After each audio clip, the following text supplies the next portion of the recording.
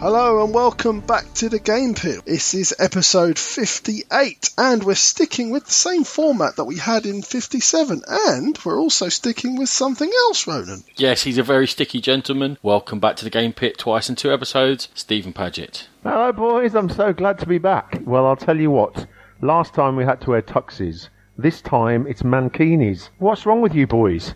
Listen, looking at you two in mankinis is about the worst sight I've ever had to behold in my entire life. But I'm very happy to be here. Especially as we're sharing one.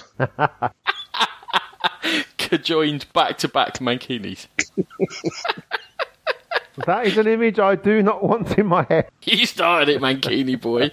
Well, we were glad to have Steve back, but second thoughts now. For this episode 58, hello, it's Ronan here. We are going to be spending the first section discussing games we never play, but we can't get rid of from our collections. We've each made 3 choices for that. And for our review, we're going to be looking at Nations and the expansion, just briefly, Nations Dynasties, which came out at Essen 2015. Steve, you excited? You ready? I am all ready and raring. I mean, I'm sliding around a bit on the leather seats with my bare backside, in this thing, but it's okay. That'll be the sweat. Mankini and leather seating don't mix very well.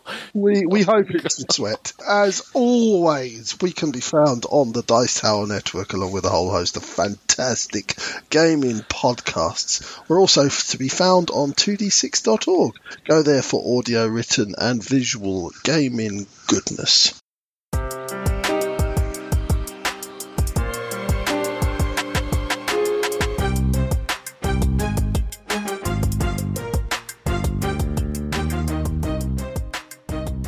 So, we had a little chat about what we thought might be interesting to talk about, and Steve, in fact, came out with an idea we thought might be interesting. Steve, what do you think we want to talk about this time? I was racking my brains to think of something that might be a little bit more, off the wall, and I thought to myself, I've got a few games in my cupboard which I don't play, but then again, when it comes up to trades or something, I never trade them. So I've got games in my cupboard which I don't play, but I hang on to them.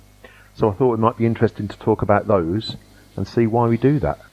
Yeah, if you're ever going to find 3 fellas with too many games and not enough time to play them all, we're definitely there somewhere in the line.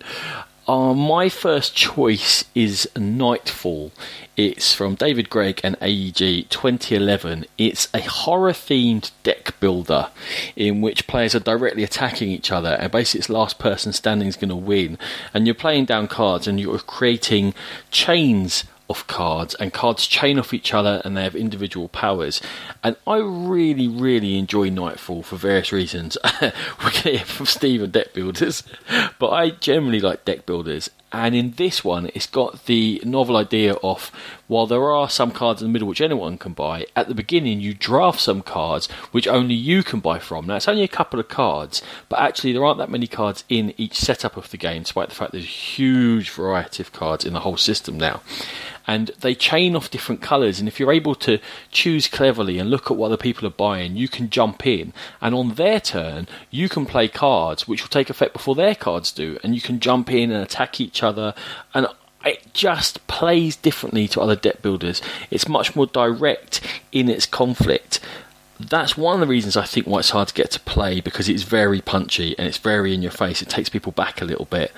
There is the chance of getting slightly dodgy setups. If you don't know the game very well, the private cards you choose may not work well with the other cards around the table. I actually owned it, got rid of it, and got it back again, because I can't let this one go.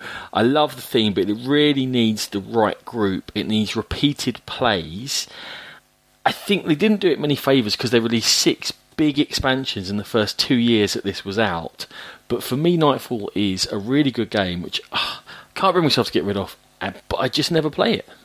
We played this when you first bought this, Ronan, and yeah, I think that's what put me off. It was really, really punchy and just nothing that I could even consider playing at home with the wife. But I think it's kind of got lost in this sea of deck builders at the moment. There's some really thematic deck builders out there, and this one just kind of got lost, and it just fades into not obscurity, because as you said, there are some unique factors to it, but it just doesn't stand out from the crowd, Ronan. I think they confuse the issue by releasing so much. You look at it and you go, Martial Law, Crimson Rage, like, well, which one do I need? And it's that kind of, you get blindness to a product, don't you? And you go, forget about it, I can't even be bothered. Is it still available? It's still around. They haven't printed any new cards for 2.5 years now. 2013 they stopped releasing them. But yeah, it's still around. You can still get hold of it. I don't remember seeing it anywhere, but I mean, I downloaded the app, I don't know, ages ago. And I found the whole thing very confusing. And actually, when you were describing it then, when you said you can jump in during other people's turns and chain off their cards, and it sounds chaotic. But I haven't played it, so I can't comment on that. Why is it then you think you want to keep it around? What is it about it makes you want to... You don't play it, obviously. all of these games, we're never going to say, I'd never play it, but I can't let it go. What is it about it? It is the fact that it does something quite clever with deck building. It's the fact that I think the potential is there for people to learn the cards and then there to be much greater depth in play. And the fact that you can't just play willy-nilly, because if you know someone has got, let's say, a card that chains off yellow moons over in their private stash, you know they've probably got a few of them in their deck, and so you're then more careful about playing cards with yellow moons. But that takes a while to learn. It doesn't matter if they play that card chaining off me, but that card I really want to avoid. So, because what you're doing is you're building kind of patterns of cards in your hand. So you play a card that has got a green moon on it, you play the next card that chains from green and it's got a purple moon on it, and you play another card that's got a purple moon, and so on and so forth. But you want to be able to do that without allowing other people in. And I just think if you get everyone concentrating and watching and judging and seeing what cards have been played, what cards haven't been played, there's a real great game there. It just takes a lot of investment. Yeah. Okay. Well, you sound really convinced. No, you're giving me and deck builders are getting a bad name, and I don't quite know why, because I do like deck builders, or at least I like it as a mechanic. I mean, I'm not a fan of Dominion particularly, but I mean, I like the sort of deck building mechanic. It sounds interesting. It sounds different. I'd have to play it, I suppose, to really have a decent opinion, and I'm sorry that I haven't. But you've never sort of touted it as a game we should ever go on. So I don't know. I'll play it, Ronan, if you can ever bear to get it out on the table. We used to be really cult of the new, didn't we? And it's not until fairly recently that you and I have been playing these same games, or trying to play the same games again and again and again. I think I just never thought it fit in the way that we were playing games in our group when it first came out 5 years ago. But anyway, you've chosen something that is in no way punchy, doesn't cause any arguments and no interaction at all, haven't you, for your game? Yeah. I've chosen a game called Inca Empire. It was originally a crayon game. It was called Tawantinsuyu, I believe. And this version, the version that I've got, Inca Empire, came out at Essen. I think it was 2010.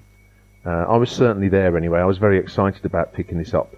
I'd seen reviews about Tawantinsuyu, and I thought, yeah, that sounds interesting. So in this game, obviously it's about the Inca Empire.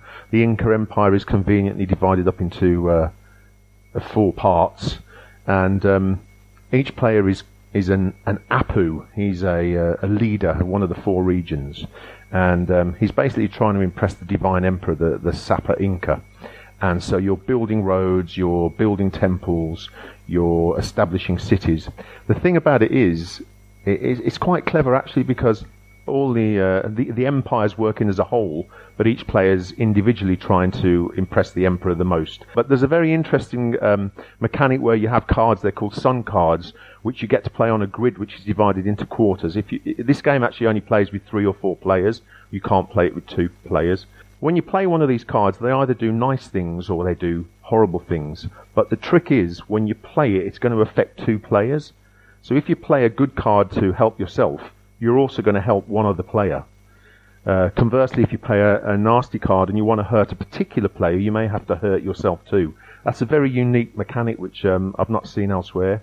The other thing is, you score points for building your roads, establishing your temples, establishing the cities, but other people, if they can connect their road network to the things that you've built, will also score points off them. They sort of leech off it. So it encourages you to try and build your road network in amongst the other players. It's quite unique. I bought it in Essen. I think I've played it twice, and it sits in my cupboard, but I never get it out. I seem to remember the couple of plays of it I had were quite long.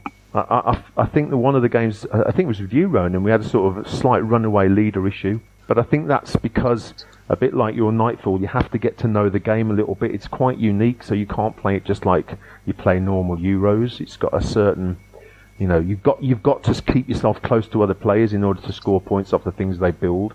You've got to be very careful how you play the Sun cards, because they're extremely valuable, and you've got to make sure you don't help the wrong person or hinder yourself.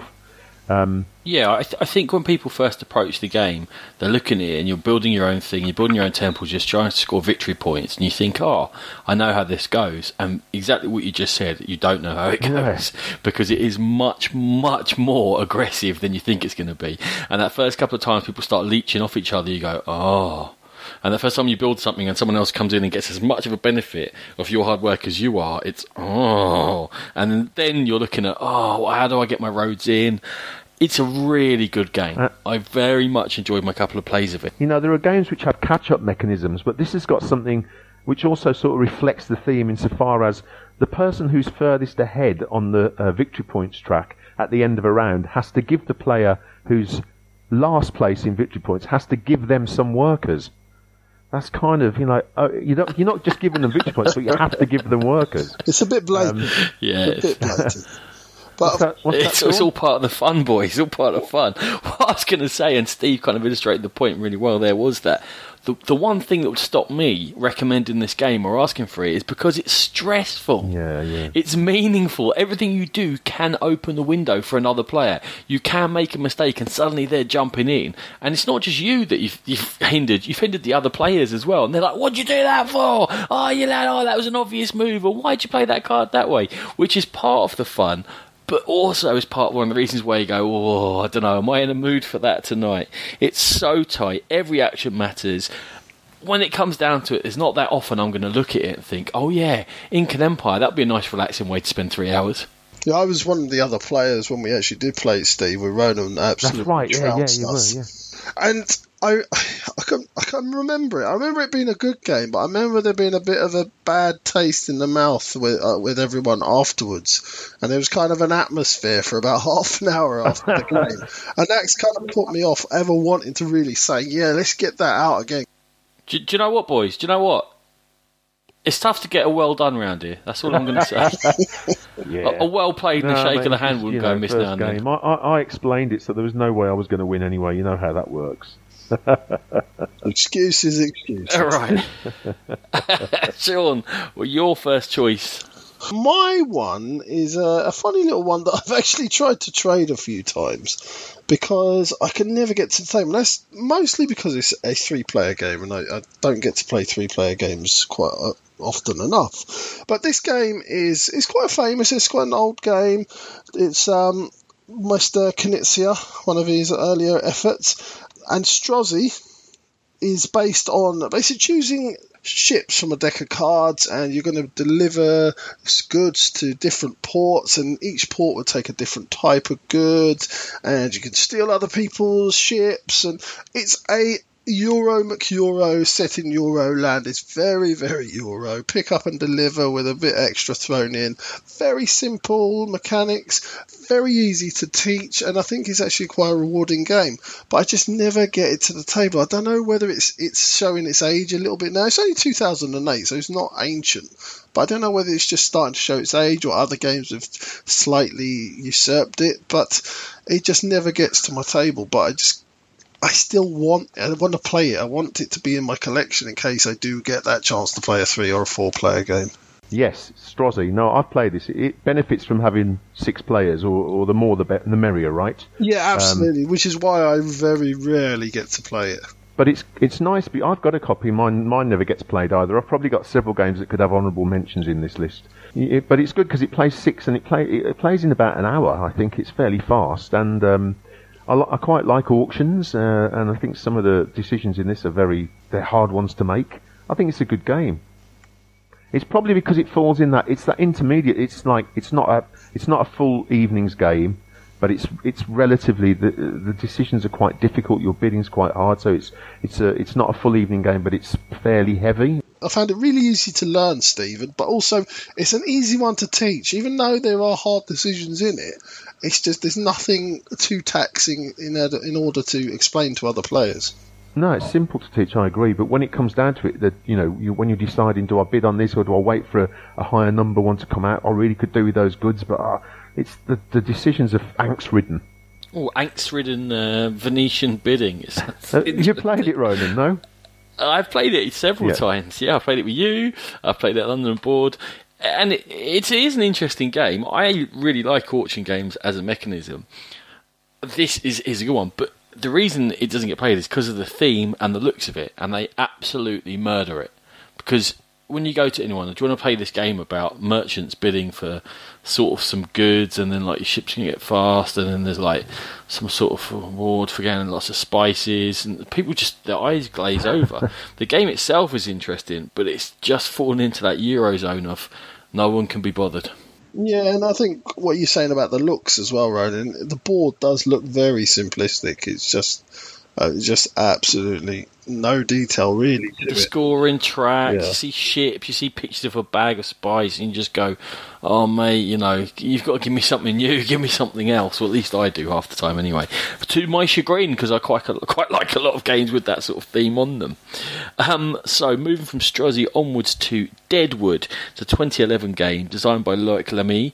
It was originally a Dust Games game, but Fantasy Flight Games picked it up, I think, when they bought Dust Games. It's a Wild West themed worker placement game which are trying to make the most money. Players have got workers of different values, 1, 2 or 3, and that's a combat value. On your turn, you can place your cowboys in a building inside the town of Deadwood, or you're going to retrieve all your cowboys from the board, which is going to free up the buildings, and the timing is an interesting part of the game. All the buildings are different, they all have different effects, they're going to earn you money, get better at fighting, to place more buildings, etc. You can, however, place your worker where another cowboy is, and that will cause a fight, and you can be able to add a bullet to the fight to give you an extra dice roll, and whoever's got the highest strength gets to roll the difference in strength on dice. So say I was 2 stronger than Sean's cowboy, I'd roll 2 dice first. If 4s or 5s are wounds, or a 6 will instantly kill him.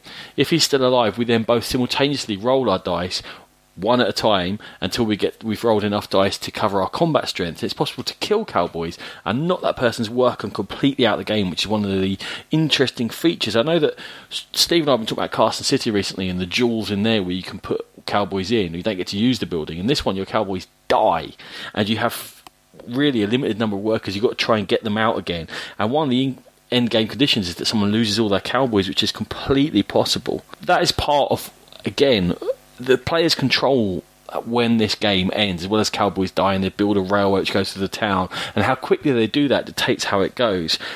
There's a lot of subtlety in controlling the different buildings and the timing of where you put your strongest cowboys and how long you leave them there for, and there's a chance to move a sheriff around who makes sure buildings can't be fought in, and what to control and what not to control. And the game takes a little bit of learning, but you can then be screwed by slightly random with the combat, and while it takes a bit to learn, my only issue is I'm not sure it's deep enough to warrant that learning, and I've never got there with a game group again to really dig into it 3, 4, 5, 6 plays and say we know this game well. It's always been one that I bring out, we play, everyone goes, oh, that was interesting, but I don't feel like I got the best out of it, and it doesn't get played again for another year. So Deadwood is definitely one I'm hanging on to, but I never play it.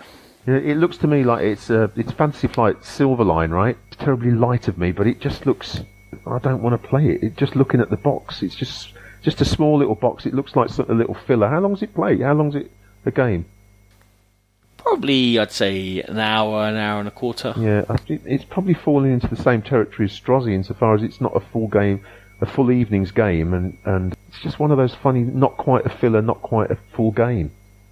Would you think? I think there's a fair amount there. I think I don't know whether the box puts people off or not, but it isn't random. It is very thinky. It is controlling. I just don't know that it's deep. I've never seen your copy. I've never. Does it ever see the light of day? Very occasionally. Or is it sort of hidden down the back of the wardrobe somewhere?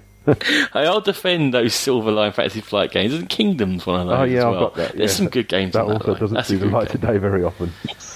Sean, save me from old Mr. Judgmental. I think we played this, Ronan. I remember the fighting mechanism. It didn't leave me wanting to play it much more. You get a wanted thing if you attack.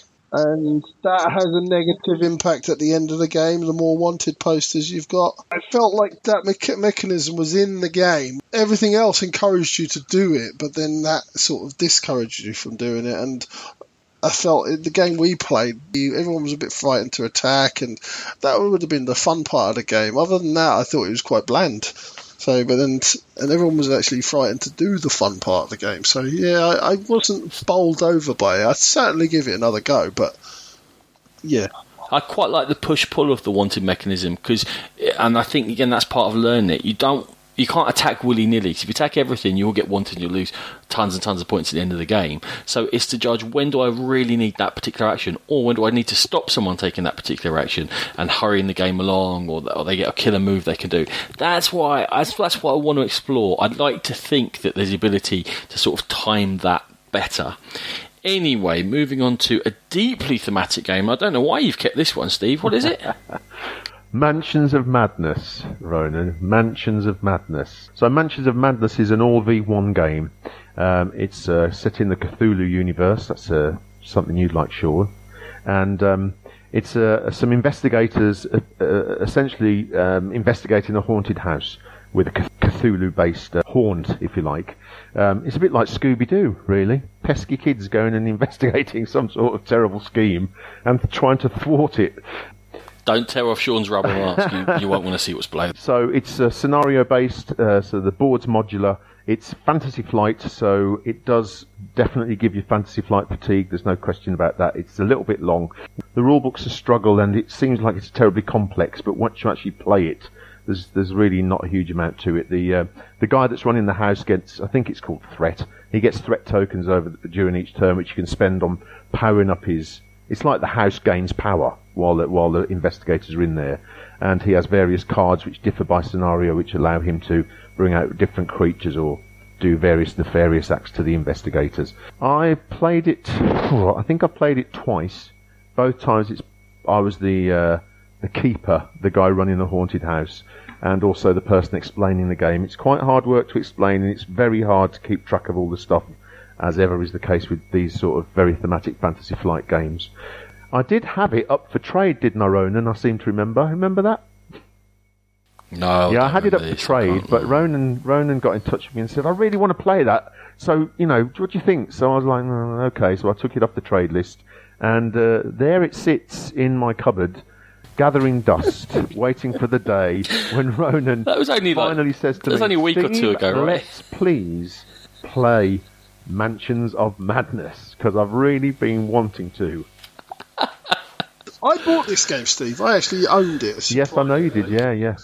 And I actually did trade it, but that's because I found it to be a little bit broken. Now I think it's been fixed with some of the expansions, and maybe the errata's come out. But there was a game I played. Well, there you go, Steve. That's all you need to do is buy a couple of expansions, and we can play it. That would definitely be money well spent. Yeah, there was a couple of missions that didn't work correctly, or you could get in an infinite loop and stuff like that. It wasn't the finished article when it came out, if I remember correctly. Are you still talking about our shared Mankini, the infinite loop? There was a second printing. I had the first printing, and there were numerous mistakes, not only in the rule book but also on some of the cards. But when the second edition came out, I contacted Fantasy Flight, and they were good enough to send me the updated cards, and obviously you can get the rulebook online. I think it's the sort of game that you have to, you've got to sit down and play it in the right frame of mind. It's more of an experience rather than a competitive game, really.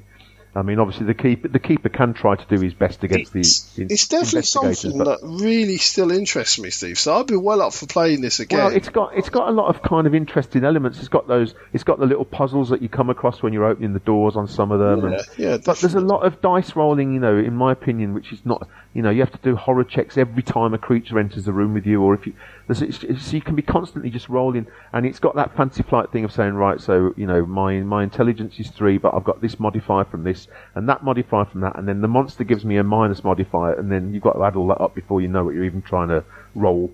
So it's got all that going on, which, as I said, does elicit Fantasy Flight fatigue. But I still have it in my cupboard, I spent a long time with that first edition trying to figure it all out because, as you say, there were problems with the rules, but that is something we'll probably be talking about again a bit later on in this episode.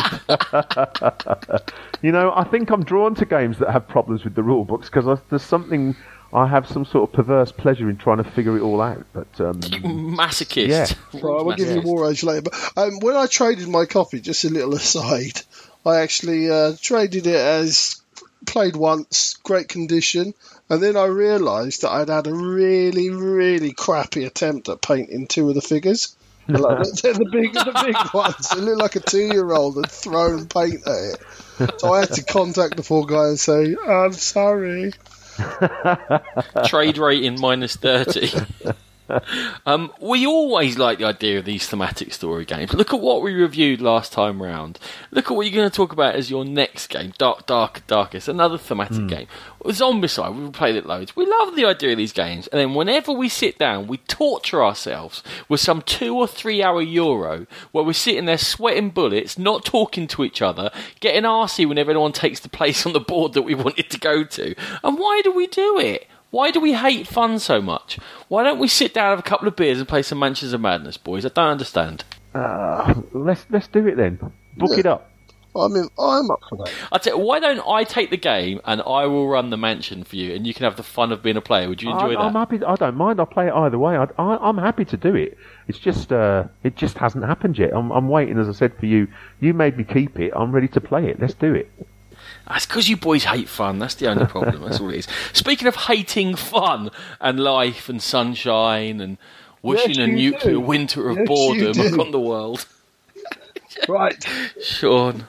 Why is this back on my podcast? We've already had the argument over this, Roland. I know what's coming up. I know how Steve feels about it as well, so I know I'm outnumbered because I begged and pleaded with Steve not to trade his copy of this, but he went and did it anyway.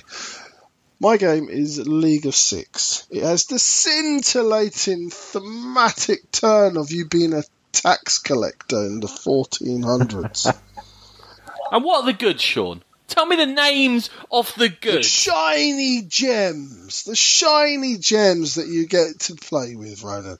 That's enough. That's not what they're called, is it? They're called green and red and yellow. Whatever. Names, do they? Judging you. Mr. Paget introduced me to this game a long, long time ago, and I think it may have been the first ever Euro game I ever played. So maybe that's why I like it. But for some reason, I just really enjoyed the game.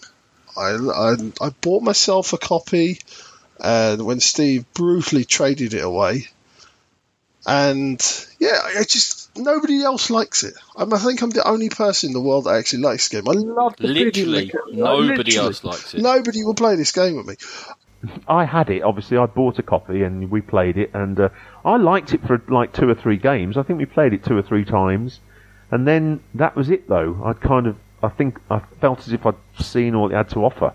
So I was like ready to. Yeah, that was I think it's probably the bidding mechanic that I really like, and then it's trying to getting your goods, your green and your red, Ronan, into wherever they need to be. But the bidding mechanic is just what really excited me about this. I'd like to at this stage point out how much of a martyr I am. Because I played those 2 or 3 games with Steve when he first got it. Then I played 2 or 3 games with you when you first got it. I've been through both of you, your obsession with this game. I'll tell you the reason it never gets played, Sean, because it's crap. That's the only reason, that's it. Well, you got to be like that. I tell you, again, I'm going to go back to it again. You've chosen 2 games with right dodgy themes, haven't you? This whole, you're part of the Teutonic League, or you're collecting taxes in Czechoslovakia, or whatever it may be. My game like this, I never get played because of the theme is Strasbourg, which is a failed auction game, which I think is great, but it's got this cruddy medieval, you're back in the Guild of Cobblers and the Guild of Bakers and the Guild of Butchers, and it's so boring, but it's a really good game. League of Six is just like that, only it's a really bad game. Yeah, but has yours got the Court of King Sigismund? No, didn't think so. Yeah. Move on. No, yeah, you're right. Yeah. That shut me up. Okay, let's move on to another scintillating romp. It's 2004 Reef Encounter from Richard Breeze, who's now becoming a bit of a star in designing, I'd say. Reef Encounter. It's about coral reefs, and there's definitely some coral and there's some polyps, and you definitely need to get some tiles to help you do stuff, and you've got some shrimps that can defend or take things, or anyway, when I'm learning a game, okay, when I'm going to teach it, I really like to have some idea of telling where the game will go, not just reading out the rules, but this is what happens, that's what's going to happen, generally that's going to happen, and then at the end something like that, to give a broad strokes idea of the story of the game. So that's why I play them, me versus me versus me. I sit and play 3 or 4 player game if I can, if I get the time, and play it out and try different strategies and go, okay, I have an idea and I think I can teach this better. So I did that at Reef Encounter, and then I went and played a 3-player game with actual people, and I scored fewer than 10 points, which that's not a good score in case you're wondering. And I walked away after having played through myself and having played it with other people, and I am clueless as to the story of this game. I don't know how you score points. I don't know how you win. But I really enjoyed it. I rated it an 8 after my play. I went, it was really fun.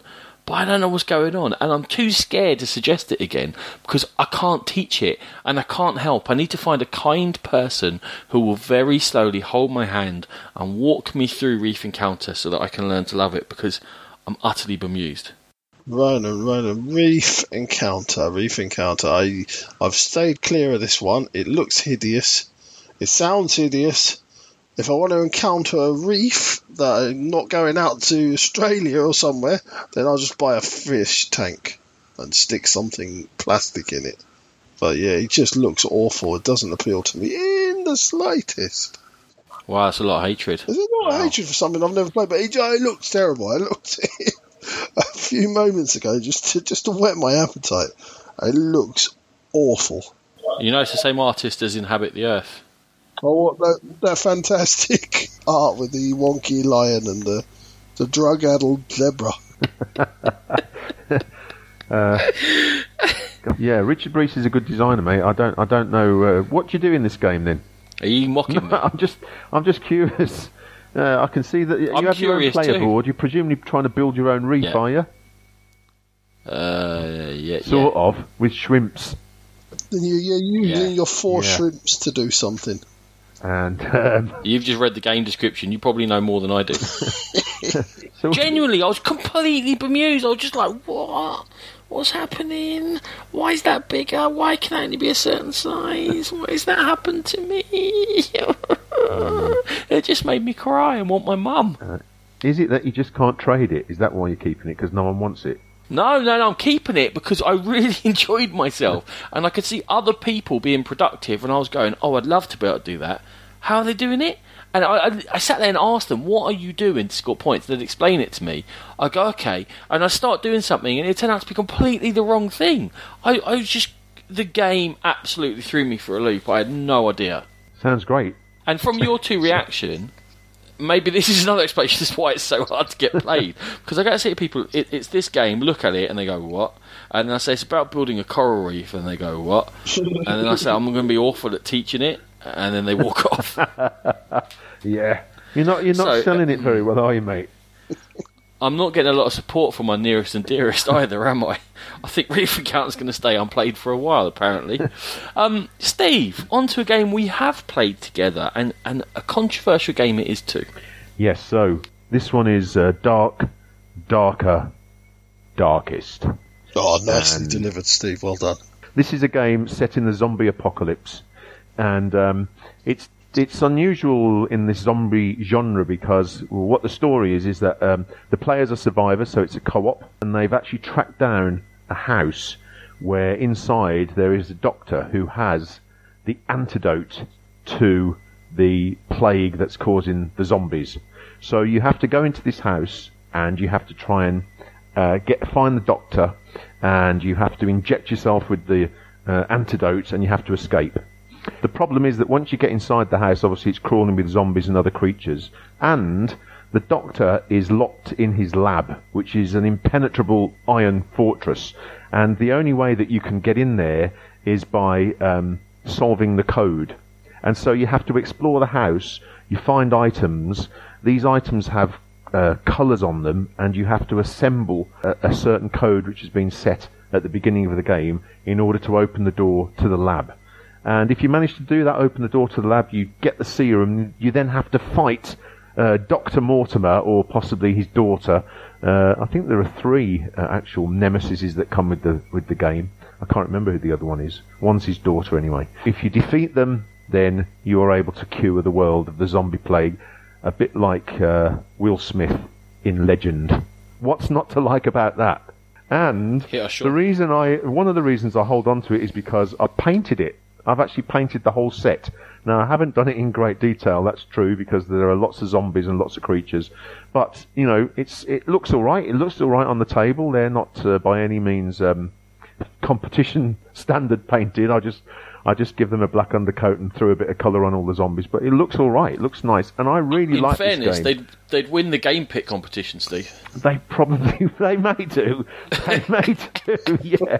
I've not seen any of your efforts, Ronan, but I think I've seen one or two of Sean. Yeah, there's a reason for that. Did you trade for Sean's Mansions of Madness?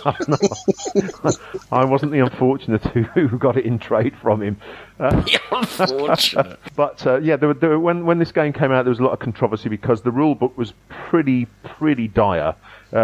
On a first read, it seemed okay, but then when you sat down to play, you realised there were lots of things which weren't fully fleshed out, and there were confusions. Now, as I said, I actually got hold of it, and there is now a second edition rulebook, which I now have. But at the time, I got the first edition rulebook and the FAQ, and I sat down and I really worked hard and tried to resolve all the issues that were in the rulebook. And the plays of it that I've had, I've really enjoyed. The problem is it's quite long, and it's quite difficult to explain because it's like 2 games. There's the first part where you're trying to unlock the lab, and then if you get that far and unlock the lab, you then you kind of flip over the tracker board, and you have another. It's like a separate game trying to defeat the nemesis. But I keep it because I'm sure I'm going to subject some of my group to it in the not too distant future.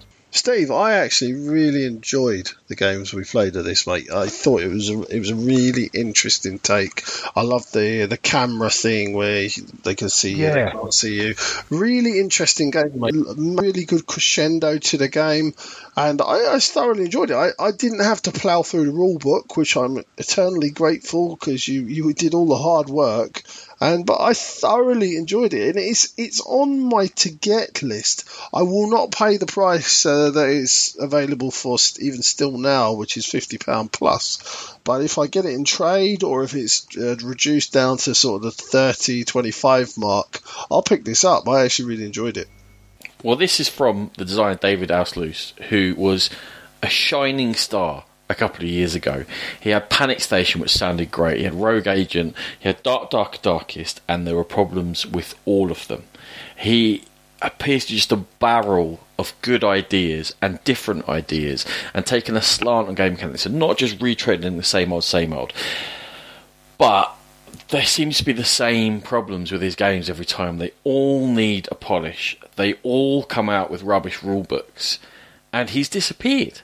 And he didn't help himself. He was stroppy on Board Game Geek to other consumers. He was personally stroppy to me, and I'm not sure whether he wanted to fight or not. I never got to the bottom of that, but he wasn't very happy with me for some reason. And I didn't think I'd been very rude to him. Maybe I had.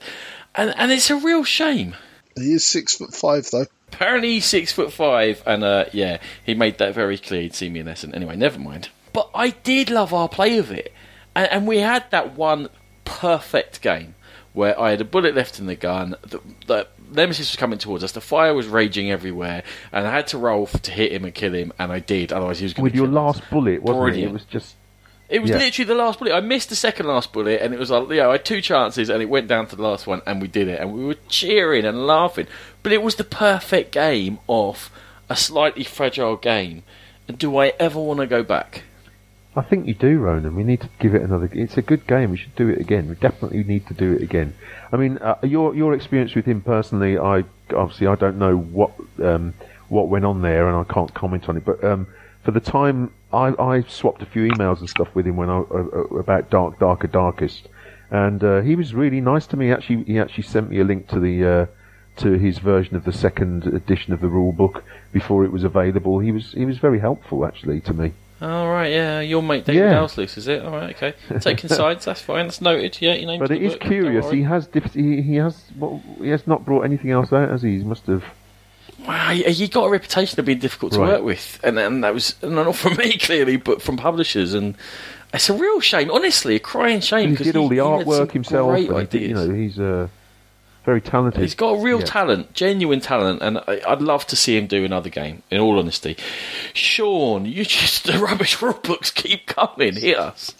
This is the owner of my nomination for the worst rule book in existence. My game is War Age, the card game. This is... No, not 2 words. Not 2 words, one by the way, word, to clarify that.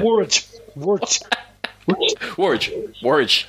This one has definitely got elements of games like Mage Wars and Codex, which is going to come out soon, but it's also got that role playing and ability to improve yourself of something like Pathfinder and Warhammer Quest, the adventure card game. So a little bit of an amalgamation of those types of games. It sung to me, and it was available really cheaply when I bought it. I bought it for pittance, like £2 or £3, I think, plus postage. But it really sung to me, and it just looked like it could be the perfect game for me and my wife to expand these characters, to get them new equipment, to explore the different avenues with each character. And then we open this rule book, and I say rule book, this rule sheet, where it's this piece of paper. Rule? I'll accept I'll stick sheet. Okay, I think rule this sheet with some writing about the game. It explained nothing about the game. We tried to play a game of it, and I think somewhere in there is a fantastic game, but somebody has to write the rules for that fantastic game before you can actually play it, because they didn't bother. So whether they want you to be creative and invent your own rules, I don't know. Maybe I'll do that one day. But I think somewhere there's a great idea, definitely, but somewhere there's a good game. And that's why I haven't quite got rid of it yet. I'm hoping that I'm going to find on BGG one day that somebody's written a whole rule set for it because they got bored of waiting, or they just thought it might be a good game. Yeah. Warwick. I'm with you, man. Warwick. I opened the box and I went, oh, cool, look at these cards. These are good. 4 different characters. About 150 extra cards you can mix in and stuff into 50-card decks, fight each other. Yeah, this is groovy. What? What? This rule book, these words, they're hurting my brain. What are they? There's not a single rule in there. There is nothing. Nothing is explained. There is no round structure. So I was like, oh my god, these rules are breaking me. Maybe I'll look at the cards, okay, and that'll start making sense. Okay, I've got a Helm of Crovagnor. Okay, yeah. A Corporal Sword of Shimplyplop. Right, brilliant. Yeah, got that. Laser sight. What? Laser sight? With my sword. Okay. Alright, maybe they've got a god of lasers. Shield of such and such. Chainmail of that and that. Grenade launcher! There's an actual card called Grenade Launcher. Like, who's what? Is the picture of not like some styly it's shooting magic post, an actual 1996 grenade launcher firing against an orc or an elf mage. Like, what?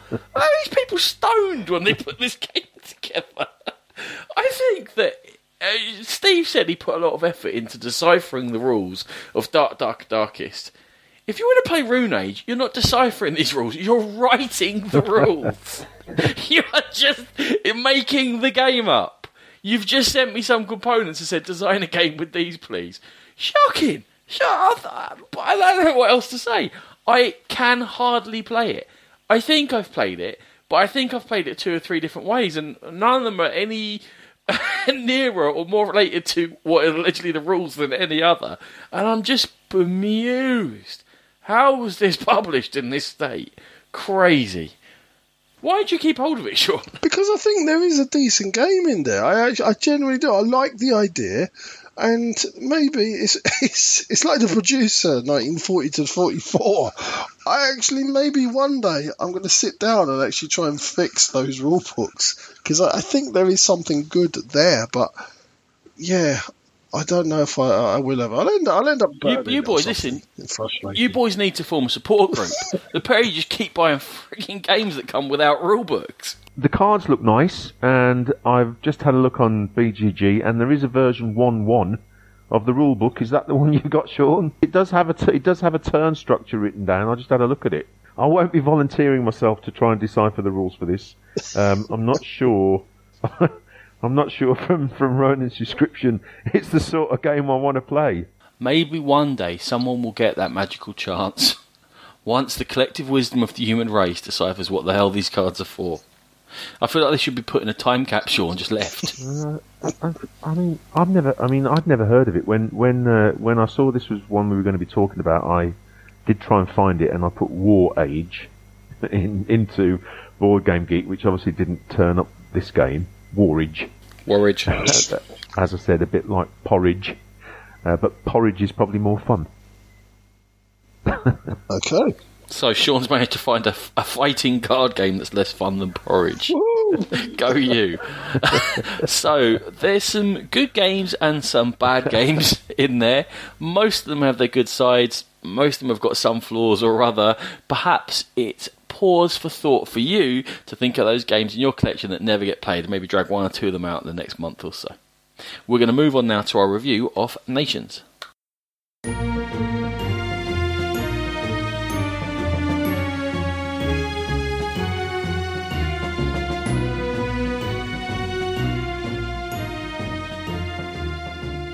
So, our review game for this episode is Nations by Nina Håkansson, Ina Rosen, Robert Rosen and Rustan Håkansson. It came out originally in 2012 and it's had an expansion in 2015, Nations Dynasties. What's it all about? It's a civilization game played over 8 rounds, which are going to cover 4 different ages from ancient through to industrial, and you're going to try and have the most victory points at the end of the game. It's definitely in the Euro style of games. Each player starts as a different civilization with a basic tableau. In the basic game, they're all the same as each other. In the advanced game, you can use individual tableaus for each different civilization in the game. And you're looking to improve that. And on there, you're going to have spots for buildings and military units. And you're going to have workers you can place in there to activate them and produce whatever the buildings produce and create a stronger military by using the units. You're also going to have other areas for laying in colonies which you've conquered, taking in advisors which you've bought, to lay down wonders which you've built. Now, how are you going to get these? Well, there is 2 central boards within the game. There are 2 central boards within the game. One is just for tracking the game state for points and who's first and who's got the strongest military and whose nation is most stable and various other things like this. It's kind of an upkeep board. The other board is where most of the action happens, and that is for holding cards. Depending on how many players in the game, there can be a various number of cards available each round for purchase.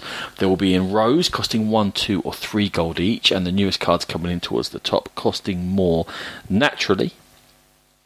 And it is these cards which you'll be purchasing as better buildings, military, to put your military out on raids, to gather some resources, to set wars at a certain military strength which may or may not affect your fellow players. You don't do direct attacks against each other, but the military strength is sort of used to determine turn order, it's used to determine how certain events play out, and it's also determined to set how strong the attacks are from outside in each of the nations and who's going to have to pay penalties for not being able to ward off these wars. The way a round goes is that everyone's going to get a chance to grow, either take another worker to use at a cost or to claim some resources, depending upon what level you're playing at. We then get to see what the upcoming event is going to be and famine at the end of the round so we can prepare for it. Then the main meat of it is each player gets to do one of 4 actions on their turn, taking 1 action and going to the next player until you choose to pass, and play continue until all players pass. You can purchase one of those cards, as discussed earlier, using gold. You can deploy a worker within your particular tableau, either laying a new one you haven't used before into a building or military unit, or moving them around at a cost of stone, which is one of the resources in the game. You can claim a wonder from the board and add architects to that wonder. They're a different type of worker. There's a limited pool of them each turn. The expansion adds natural wonders, which are built slightly differently, but still it's an action to add something to wonders to help them develop and grow. And also some cards will allow you to take special actions. Once everyone's passed, then you're going to do the production of your workers within your tableau. You're going to get gold, stone, food. Some places will give you victory points, and you're also going to produce culture, which is measured in books. There are two other sort of currencies in the game, stability and military, but those are a constant track as opposed to being produced and spent. And as you change within what you're doing and your choices and where your workers are, you will track those up and down. Once you've done production, there will be war. As I said, this is set at the military level of the person who buys the first war off that round. And players will either have met the military standard of the war or they will have not. And that includes the person who bought the war, because it's set at their current military, and that can go up or down. If you don't meet the level of the war, you're going to get punished depending upon what the war is, and there are various ones of them throughout the game, and it may well cost you points. You'll definitely lose 1 point for losing the war. Then we have that event and famine, as we saw at the beginning of the round. We flipped over a card. The events will either give a bonus to people who are the strongest in certain areas, notably usually military or stability, and also it will cost something to those who are the lowest in areas, again usually military or stability, but it can be various different things. Then there will be a famine, and you'll have to have a certain amount of food to pay, otherwise again you're going to start losing victory points. We repeat this over 8 rounds. The cards get wiped from the bottom 2 rows. The top ones get slid down if they haven't been bought, and 2 more come out. After the second round, we're going to the third round, we're going to go to the second age of cards, and the cards become more expensive to deploy to, but they become more effective in what they do, as you'd expect, progressing through the game. At the very end of the game, you're going to total up your VPs. You're going to earn some in-game. Any colonies you've conquered may give you VPs, and so may wonders that you have built. Where your workers are placed throughout your own civilization, they're going to give you a certain number of VPs, and different buildings and again military units give you different numbers of VPs depending upon how many workers you have in them. And then you add up all of your resources, you divide those by 10, and that will score you some victory points as well, although that's an inefficient way of scoring points. That's an overview of nations, and we're going to start getting a little bit deeper into it. Now, one of the aspects of this game is that it's very much got interlocking economies of those different resources. First one, the one people talk about, the one that allows you to purchase cards, is gold. Now, chaps, managing your gold, purchasing those cards, it's always very tempting in a card game like this to grab cards as often as possible, upgrade as soon as you can, turn over your card tableau constantly and upgrade your buildings. But there's a cost to that, because whenever you replace a building, the workers in there come out, and it's going to cost you stone to put them back in again. Sean, your thoughts as our resident economic game expert on how the gold works within nations? I think with this, there's a tipping point. I think definitely the way I play, I think there's a point in which that you've kind of got your economy up and going, and you've got the buildings and the things that you want that are going to harvest the resources that you need to do what you want to do for the rest of the game. So that tends to come around sort of round 4, round 5 for me, but gold is certainly really important up to that point for me, and a lot of other strategies. It's absolutely fundamental. You need to be able to buy the buildings and keep bringing those cards and upgrading all the time. But that's one of the beauties of this game, is there are different ways you can go, and there's lots of different ways you can go. But for me, I think there is that tipping point definitely of where you don't need your gold as much anymore once you've reached that point. Yeah, I mean, gold gives you flexibility because it means you can get a pick of the cards. So you need to make sure, it's very difficult to judge every round how many cards you think you might want to buy, because obviously you don't see them. There comes a point in the game each turn when you have to choose whether you either get a worker or you get a resource. The number of resources determined by the difficulty level that you're playing on. And quite often I'll take gold. Probably that's why I lose a lot, because I feel it gives me flexibility for purchasing cards, and purchasing cards is essential. But as you said, Ronan, there's that balance to strike. But if you buy cards and replace something you already have workers on, you've then got to pay the stone in order to put the workers back on it. That's kind of interesting. You can't just rely on doing well in one resource. even if you've got lots of gold and you can buy cards, you also need the stone to be able to power the card up. Yeah, and I really like that. You can't just kind of spam one of the resources and go, I'll get all the gold cards I can, I'll be swimming in gold, I'll be richer than Croesus, and then what are you going to do with it? Because you can't do anything. And also, for certain cards, for example, you can't buy colony cards unless your military is strong enough to conquer that colony, so those cards are useless. You haven't got a military a unit in play that's got a high raid value, you can't really buy battle cards because they're kind of useless to you, and then war cards are useless to you, so it limits what you can do. It's very difficult to just go off in one direction. That growth you mentioned though is interesting because it does give you some flexibility, and seeing as we're talking about it now, it would seem in most games, because generally games, placing a worker doesn't cost you anything, but in this game it does. So it means there's a cost benefit to switching your workers, and you're spending that stone to move your workers around, but it's also the stone that gives you wonders. And you'd think wonders would be a really important part of a game, but certainly early on, because none of your workers start in play, you have to put them into play and they're not giving you anything, you're kind of robbing Peter to pay Paul when you're chasing the early wonders. Switching workers, prioritising wonders over workers. I mean, late on wonders score you lots and lots of points, but earlier ones, obviously, their benefit will go throughout the game. Steve, any thoughts on how you're going to run that stone economy? It's really difficult. I mean, so far as the wonders go, it's very situational and depends which ones come out. And if you get a wonder that gives you food, it might be something that you think, well, that's worth perhaps spending the stone on. The last game I played of this, one of the players sort of got early wonders rather than putting workers on buildings.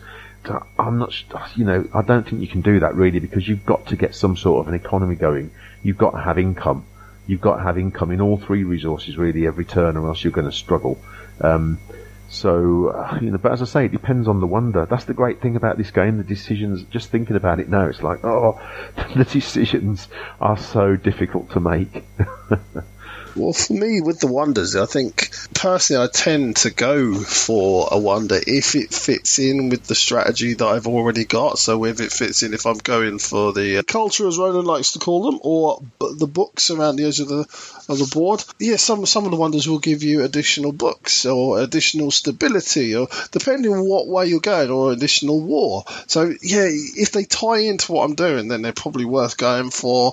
And if I've got the resources spare, then possibly get them. But I don't think they're the be all and end all, but they can certainly aid a strategy. And if in the situation where Steve played, where the one person got a few early, they can maybe start directing you down a path strategy wise and tactically.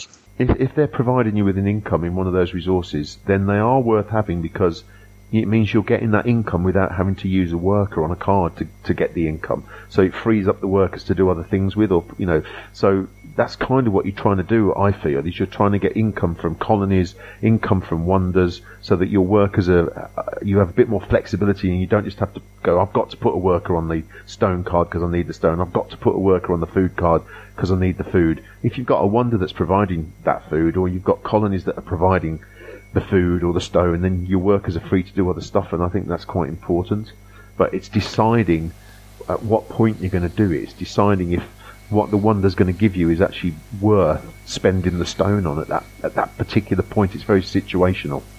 Yeah, I sometimes struggle to think that certainly early wonders are worth that early investment in.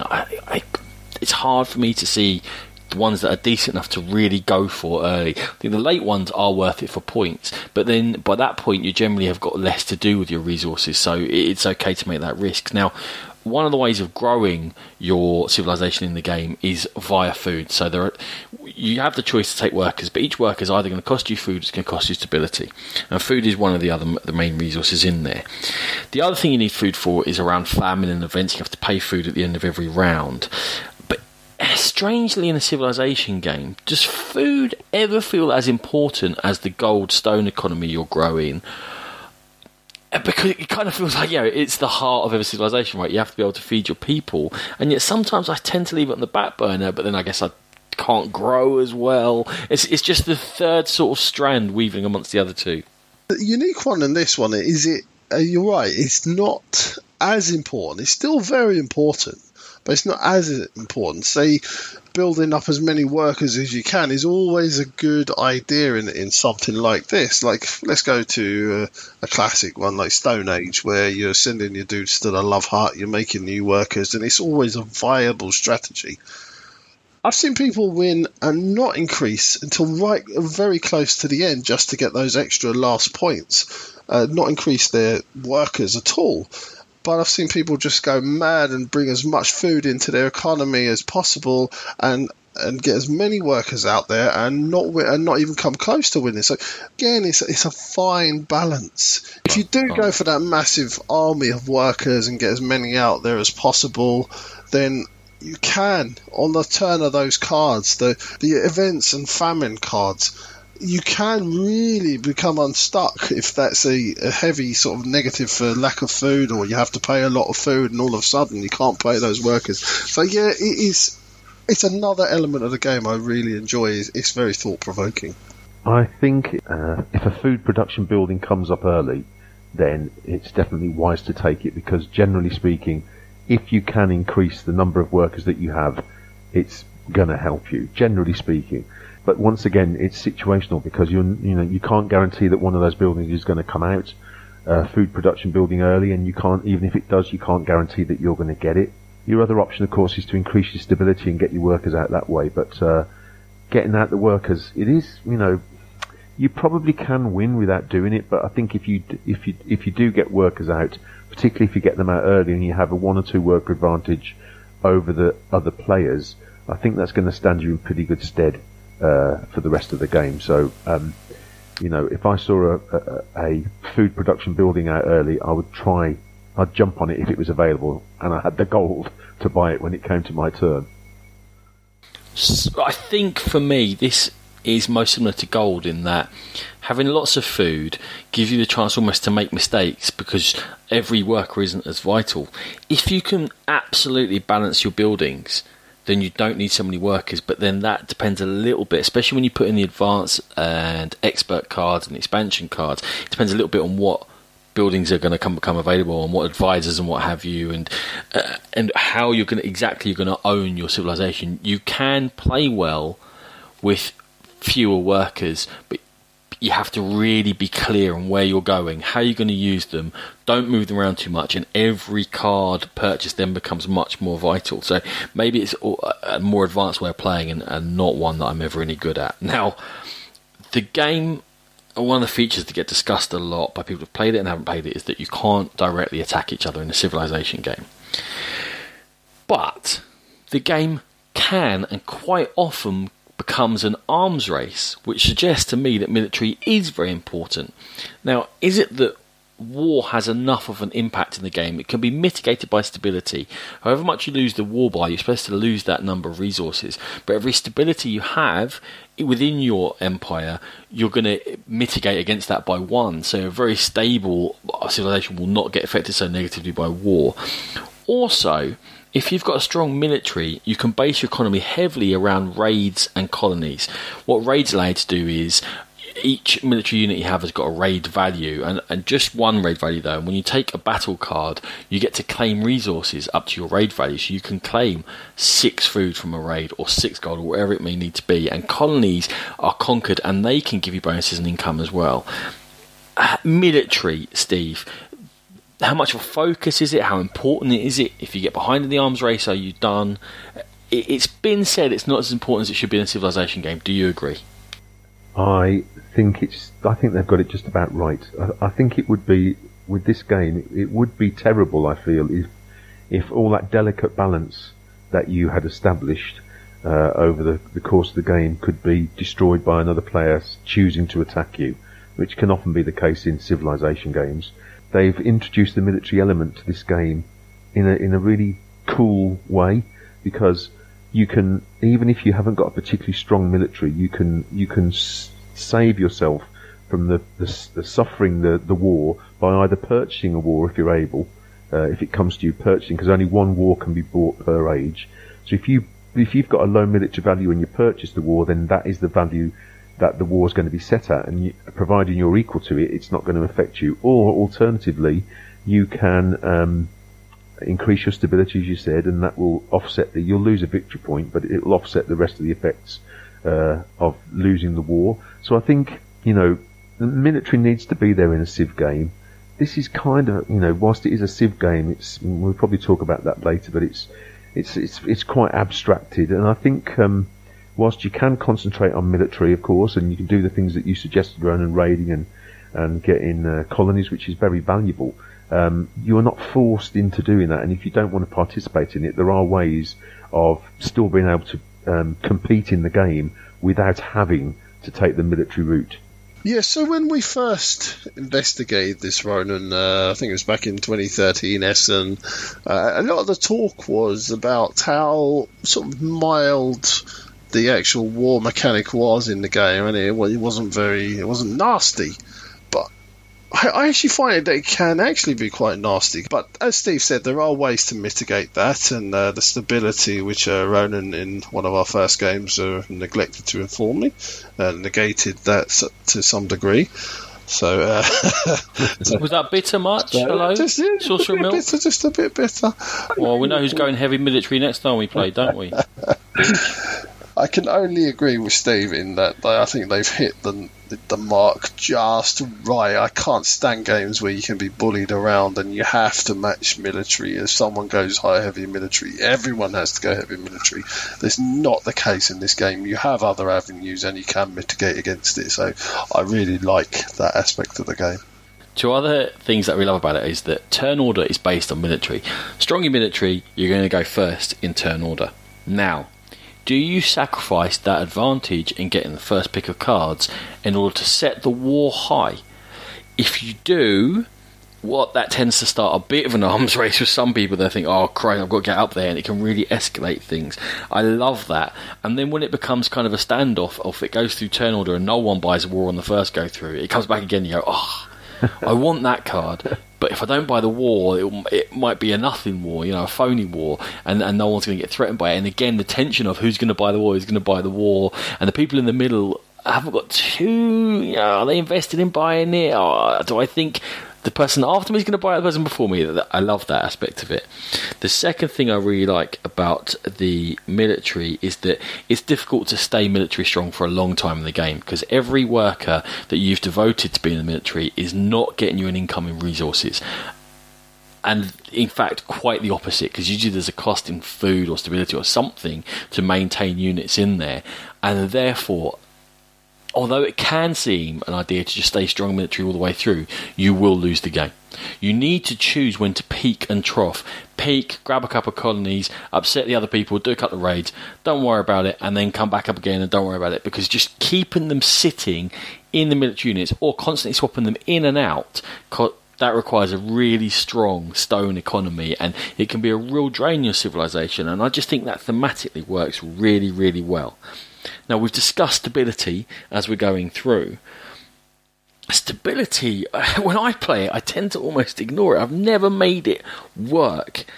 Have you guys ever used it as the engine behind your empire? It can fuel your growth, it can mitigate against wars, it can get you benefits from events. It's definitely an option there, but never one I've been able to make work. Shawnee? I don't think it's a rock-solid strategy or option to take. I think it is a flawed strategy. I think it can work for you, can work against you. I think you think I'd have done it if it was flawed? You think you would have. You'd have been your lead one. But, yeah, I think with stability, as you said, if somebody else goes heavy war, then you're going to want to build your stability because you're not going to get hurt as much by war. But also, it's the flip of those event cards as well.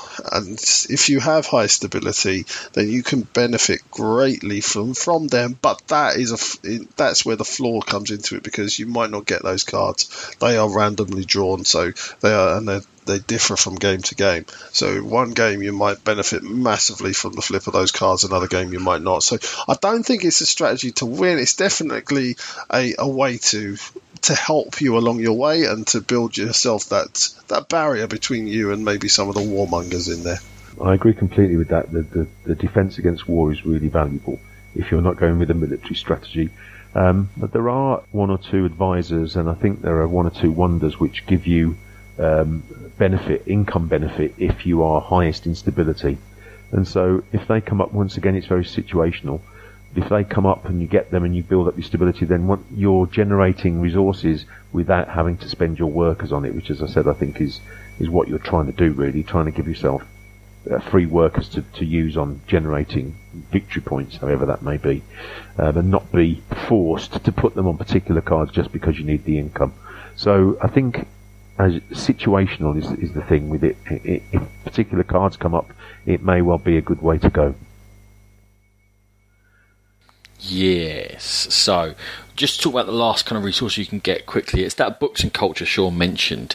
Now, in terms of books and culture, after every 2 rounds, there's a scoring round. And you score a number of points equal to the number of players who have got fewer books than you. So, in a 3-player game, if I'm ahead of the other 2, I'm going to score 2 points. And the next time it gets calculated, I'll score another 2 points. Possibly 8 points, maybe, in a game in which scores are going to be 40s, 50s, 60s, maybe, lads. So, how important are they? Clearly, it's player count dependent, because if I can get 4 people behind me and score 16 points in the game, that's going to be more important. Is it just a throwaway? Are books important enough? For me, I'd really like that culture to be stronger and to be linked to stability, and to say, look, I've built the pyramids, this should mean more. And sometimes it just, for my taste, I'm not always that militaristic in the games, honestly. I just want culture to be more important. I'm a lover, not a fighter, Steve.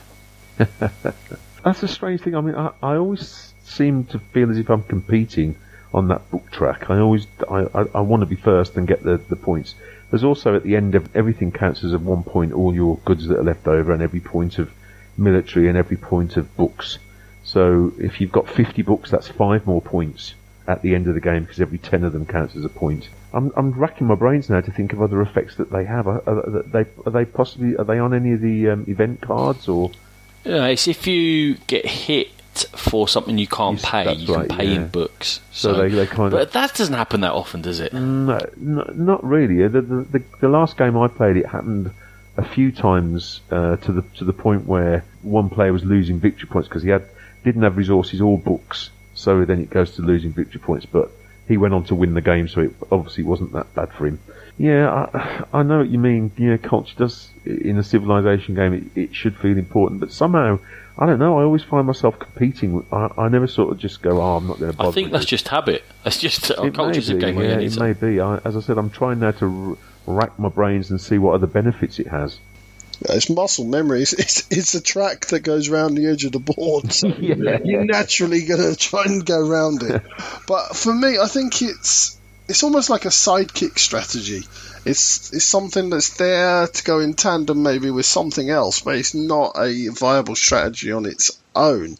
I'm always an exponent of points in the bank. Yeah, get if you've got them in the bank, then they're yours, and you can look at other things. So there is that element, but on its own, you're not going to win the game off the back of concentrating on books. A book in the bank is worth a burning bush, as my mother always says. Well, yes, she would. She never said that. Okay, so we've talked all the way through that a lot of things in the game are situational, and whether that particular card's going to come out, or those wonders, or that advisor, will it all come together? You're waiting for a particular building, it never shows up. The randomness of the card draw is certainly a factor. Now, when you're playing the basic game, and you probably should start 1 or 2 games with just the basic cards, the decks have a ratio of 8 buildings and 4 of every other type of card per age. So you have a good chance of getting a good mix of cards out. Once you add the advanced and expert decks in there, and again the expansion, Nations Dynasties, you can have a real mix around of different cards. You can get it very unbalanced, and you never see a war, you never see a building, or funny things can happen. Now, the game itself suggests that you maintain the ratio of cards, so that no matter what the mix is, you keep 8 buildings and 4 of everything else whenever you do it. But that is a pain, and it takes a long time. It adds a long time to the setup and breakdown time. Is it worth it? I'm going to throw it out there to Sean. I think it is. I think you can break the game by not doing that. I think that, it's great for the longevity of the game if you just had completely random stuff coming out. But it makes certain cards too important if only one of them come out or two of them come out and they go to certain people. I think if you know what's coming out, then you've got half a chance. I think it's too random if you just throw in everything there. So I think it's worth the time. Well, the rulebook actually says that Nations is a friendly game, and therefore you'll feel free to mix all the cards in and we'll all just play and have a nice time. But it says if you want to be competitive, then you should replace, if you're putting advanced and expert cards in, you should replace the basic cards. So as you said, Ronan, we had a little discussion about this.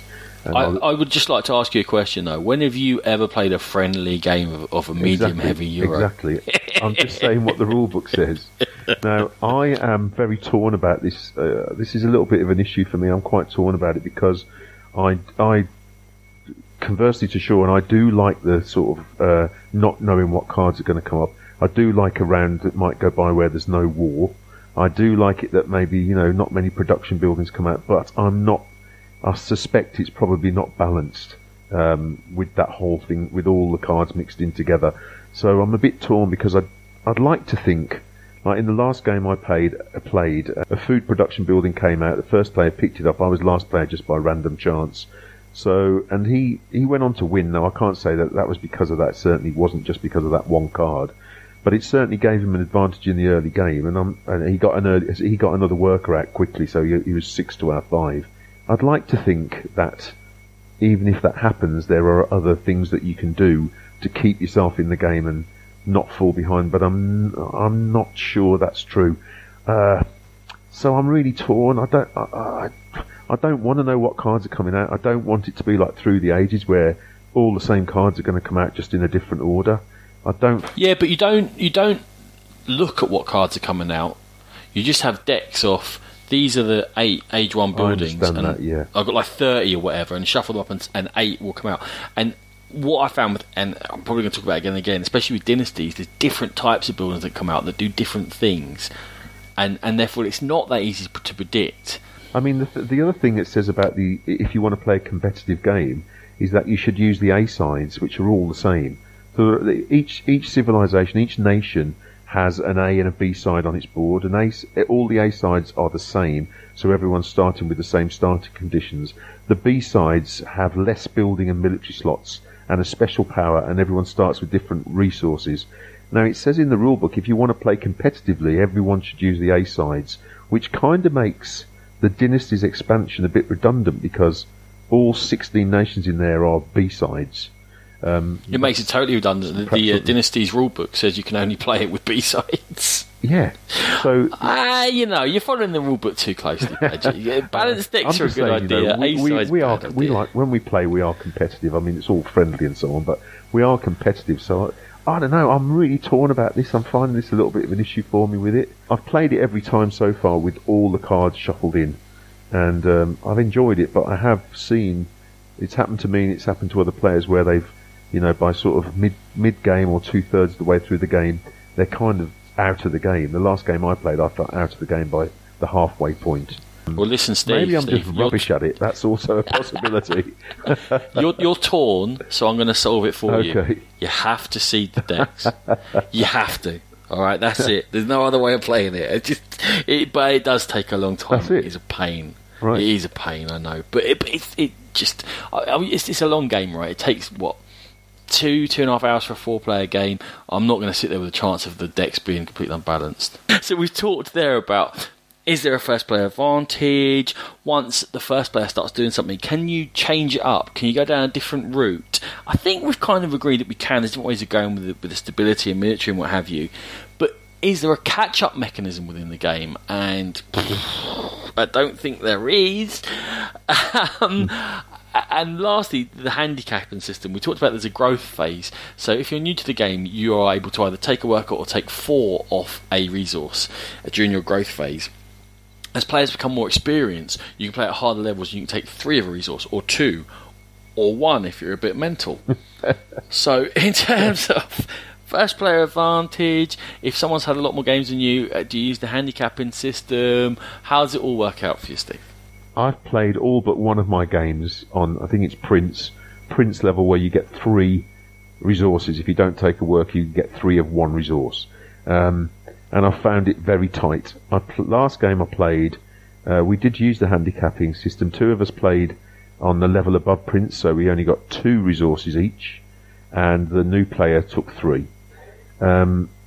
I think that's kind of, I found it's very tight. Resources are so tight. I struggled, I must say, for that, my first game, just getting 2. And there were several times where I was just 1 short of what I needed, which is, only to be expected, I suppose. It definitely does handicap you, that's for sure. It's nice to have that option. I think it is nice to have that option. Perhaps it would be better to have let her have 4 and we'd have stayed on 3. I probably would have survived that better than doing it the other way around, since it was her first I'd game. like to second that theory, by the way. I've never played with less than 3. No way. Well, that's what I've played. It's hard enough as it is. It is tight. It's great. It's a challenge. There's no doubt about that. There is a runaway leader problem, I think, because the rich get richer in it. And if you've got a good economy going, then you can't be directly attacked, as we've already discussed. There's not really very much you can do. You literally have got to try and catch up, because there's no way of slowing that person down. And as I said, I've seen it virtually in every game where one player sort of gets left a bit behind. I'll talk to you about the runaway leader then. I think that it is counterintuitive what you have to do if you think that someone has got ahead. You need to do nothing. You need to just stop and wait and not try and chase on their coattails. Because if you start trying to follow them and you start spending your valuable stone and gold to try and catch up with what they're doing, you're never going to get there, because they're 1, 2 or 3 steps ahead. The way I think to catch someone who's ahead is to stop, conserve your resources. Same as it is with military. Don't keep chasing military. Conserve it. Sit tight. Be ready to pounce next time. Be ready to grab those buildings. Have the stone in hand to be able to flood your workers into those new buildings quicker than the other person can. Because if they've got a building from age 2 as opposed to age 1, it's only going to be 1 resource better. The age 1 ones will give you, I believe it's 4 resources, and the age 2 ones will give you 5 resources. They're not going to get a massive lead unless you chase them and you're spending what you have. If you conserve 3 resources and you only take 1 less in, you're ahead of them again. And then you got a chance to go, okay, now I'm going to grab this one and I'm going to go down a different route to you. I think it's a subtle catch-up mechanism that's there, and it's hard to do, but you just have to sit in your hands a little bit. I think it's a grand theory. I'm not sure whether it works, because... It's just that people keep catching me in the game, so I've got a couple of ways to rationalise it to myself. Yeah, that's because you're rubbish too. No, I think the problem is you can sit and wait, but you're not generating... The person that's ahead will probably be generating more resources than you, so they'll be spending the resources on the turn that you're saving yours, and then they're going to generate them again because they've got better buildings and more workers on them for the following turn. So I don't know. I'd like to see that work. It is very counterintuitive, and it's not really a catch-up mechanism. It's a strategy that you can employ, I suppose. I'd be interested to see it work. I hope it can. Maybe tomorrow I'll get the chance to try. Are you suggesting I deliberately start badly tomorrow? No. You can see it in I effect. don't need to try and deliberately start badly. This is a tough game.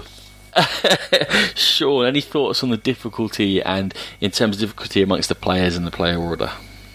Well, yeah, just going back to the handicap system, yeah, in theory it sounds absolutely fantastic. I've never played with it in effect, but it's nice that they've actually thought of it, and they've thought of a way to bring in new players. And I think in my mind, I think it would actually work nicely, because I can think of certainly myself playing it now and bringing in a new person after playing sort of 4 or 5 games under my belt. I'd feel uncomfortable starting at the same level, so I'd want to find that sort of game changers that gives them half. Very kind of you to offer me that, Sean. I accept.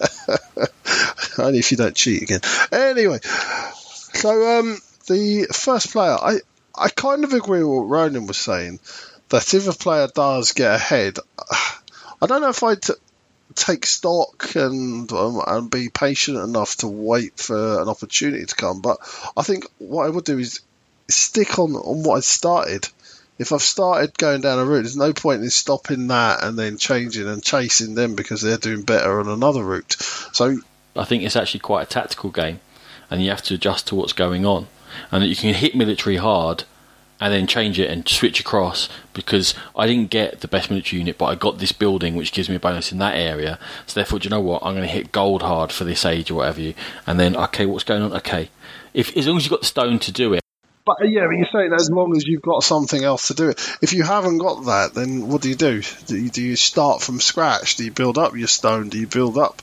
If you've gone heavy for military to start with, and you may be just shying away from being on top in military, then yeah, I can see you've got that foundation to be able to go and do something. You're not going to get bullied too much. But I think if you were to start on a completely, try and build up your stability, if you've got things that interact with your military, if you've got wonders and leaders that interact with your military, then all of a sudden saying, actually, no, I'm going to forget all about that and I'm going to build up my stability. I don't think that's viable.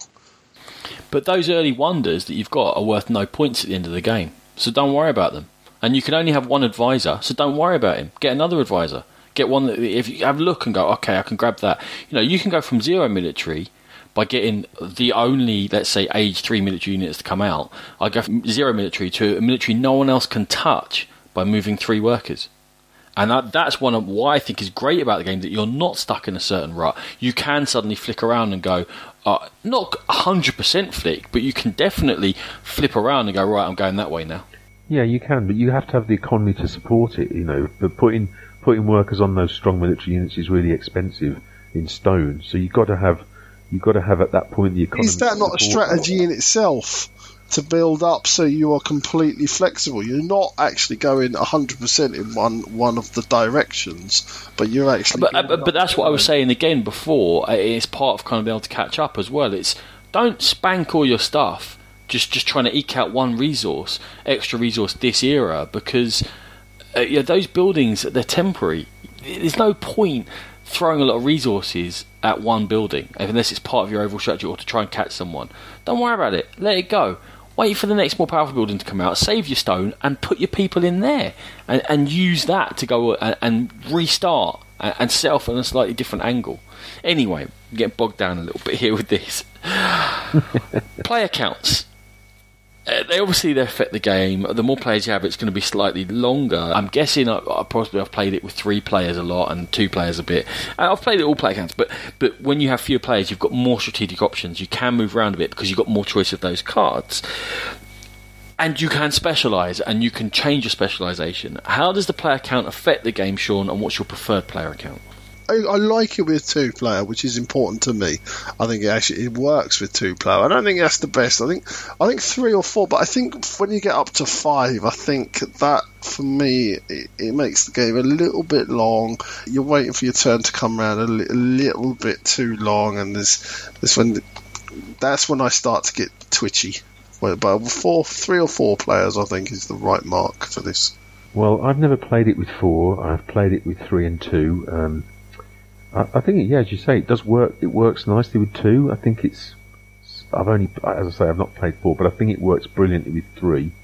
With 4, I'm starting to worry about the time, because you're saying 2.5 hours, Ronan. I've never played a 3-player game that's lasted less than 3 hours. But there's also the issue as well of you can't really decide. You've got to wait and see what cards are available when it comes round to your turn. And so with more players, there's more cards gone. There are more cards out to begin with, so you've got more to assess.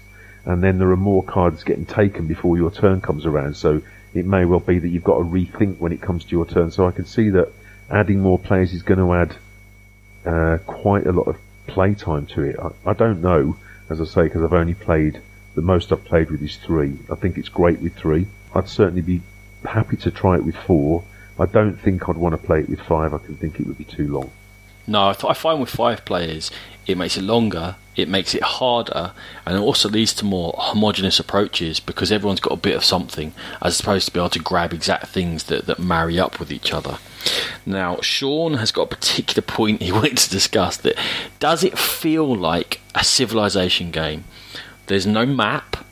The presentation of the game is certainly in a particular style, and how does that style affect whether the theme grabs you? And do you feel like you're running a Civilization, Steve? The short answer to that is no. It doesn't feel like a classic Civilization game to me. I suppose that would be something like Clash of Cultures, where you've got your tech tree and you've got a map and you're moving units around on the map, and all that. That's a sort of classic Civ game. So it doesn't feel like that to me. I mean, the buildings, whatever they are, they're only going to generate one of three resources essentially. So they're kind of, they're fairly generic. They just have different names, a little bit of different art, but they just generate more. A better building just generates more of a resource. Different buildings generate different resources, but there are only three to go around. So it has all the elements, I suppose, of what you want to see in a Civ game, but it doesn't feel like a classic Civ game. But that's not knocking it for me. I mean, I think I really enjoy it. It's a great game. As I've said, I find the decisions agonising every single turn, and I won't knock it for the fact that it doesn't feel like a classic Civ game. No, I wouldn't knock it either, Steve. But yeah, I'm in agreement. It doesn't feel like a Civ game at all. I mean, there are mentions of civilizations, and there are sort of things that civilizations have created, like in your wonders, and there are the leaders and the advisors from civilizations. But it doesn't feel like you are building a civilization. I think of it more of like a historical game, where you're going through the different ages and seeing various figures and buildings from history, rather than actually building up a civilization. You're going through a timeline, definitely, but you're not really building anything that would strike me as being a civilization. No one talked about the look of the game, by the way, which was your main point, Sean. Do you want to talk about that? So yeah, the look of the game, Ron, and it's what put me off in the first place. I think you bought it in Essen, I didn't buy it in Essen, and one of my main reasons behind that is I just didn't like the look of the game at all. The box cover is fine, but those cards, they look like pastel drawings. They're not vibrant at all. The artwork just doesn't appeal to me. But what I will say about it is its functionality is spot on, because those cards are quite bland. The playing pieces pop out from them very well, and I think it needs that. But in terms of general overall art style, I don't like it. I've written down here that I feel like the theme is a blanket of Civilization game as opposed to a tapestry. And that is generally Civ-y, but you haven't got those kind of little details that make it feel like a real Civ game. But I do think there are very clever thematic touches in the cards, and that actually when you get to know them, you go, oh, that is clever. Like the Vatican card, which is a new card, you can only put one person in there, and it gives you lots of books and stuff like that. And the different civilizations, their powers, the B-sides, add to the civilization feel of it. Now, the theme is not hugely encompassing, but does it do what themes are supposed to do with Euro games? Does it knit it all together? Does it help with the teaching? And how is the experience of teaching what is quite a long and in-depth game? Is it complex? Is it hard to teach, Sean? No, it's not. I think the theme is there with the ages and the way that the different sort of things come to match the ages. And if you know sort of Civ building games at all, then you know you've got to feed your workers. You're going to need various resources. It's all there. The rule book's fairly easy to understand, and I actually found it, for quite a complicated game, I found it quite easy once I'd played the game to teach it to others. He's stuck because of that theme. I think that theme just about holds it together.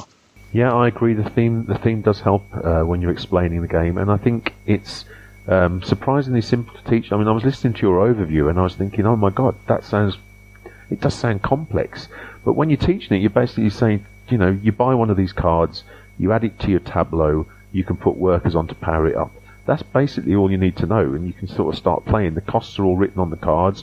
The cards, as you said, Sean, are really helpful. They're kind of all very self-explanatory. Perhaps a little bit of text on them here and there if it's needed, just to explain. I think it's great and very accessible to new players. I think there's a couple of things that really help with the teaching. I think the colour coding of all the cards is a simple touch and really helps. They're clear. Advisors are orange. Military buildings are red, etc., etc. I agree with Sean. His point he made earlier, symbology is fantastic. I think the theme really helps, and I think it helps that it's a real life theme. You're not talking about the planes of our Kraknor, or the Dragon of Hoobdiplesh does this, but the Dragon of Hoobdimesh does that. It's actual people, and people know the names already, and they know if I go and I'm claiming Brazil is a name I'm familiar with, and that all ties it all together. I think what's most daunting when you teach it is players being overwhelmed by the strategy. They look at all the things they can do and go, well, what am I supposed to be doing?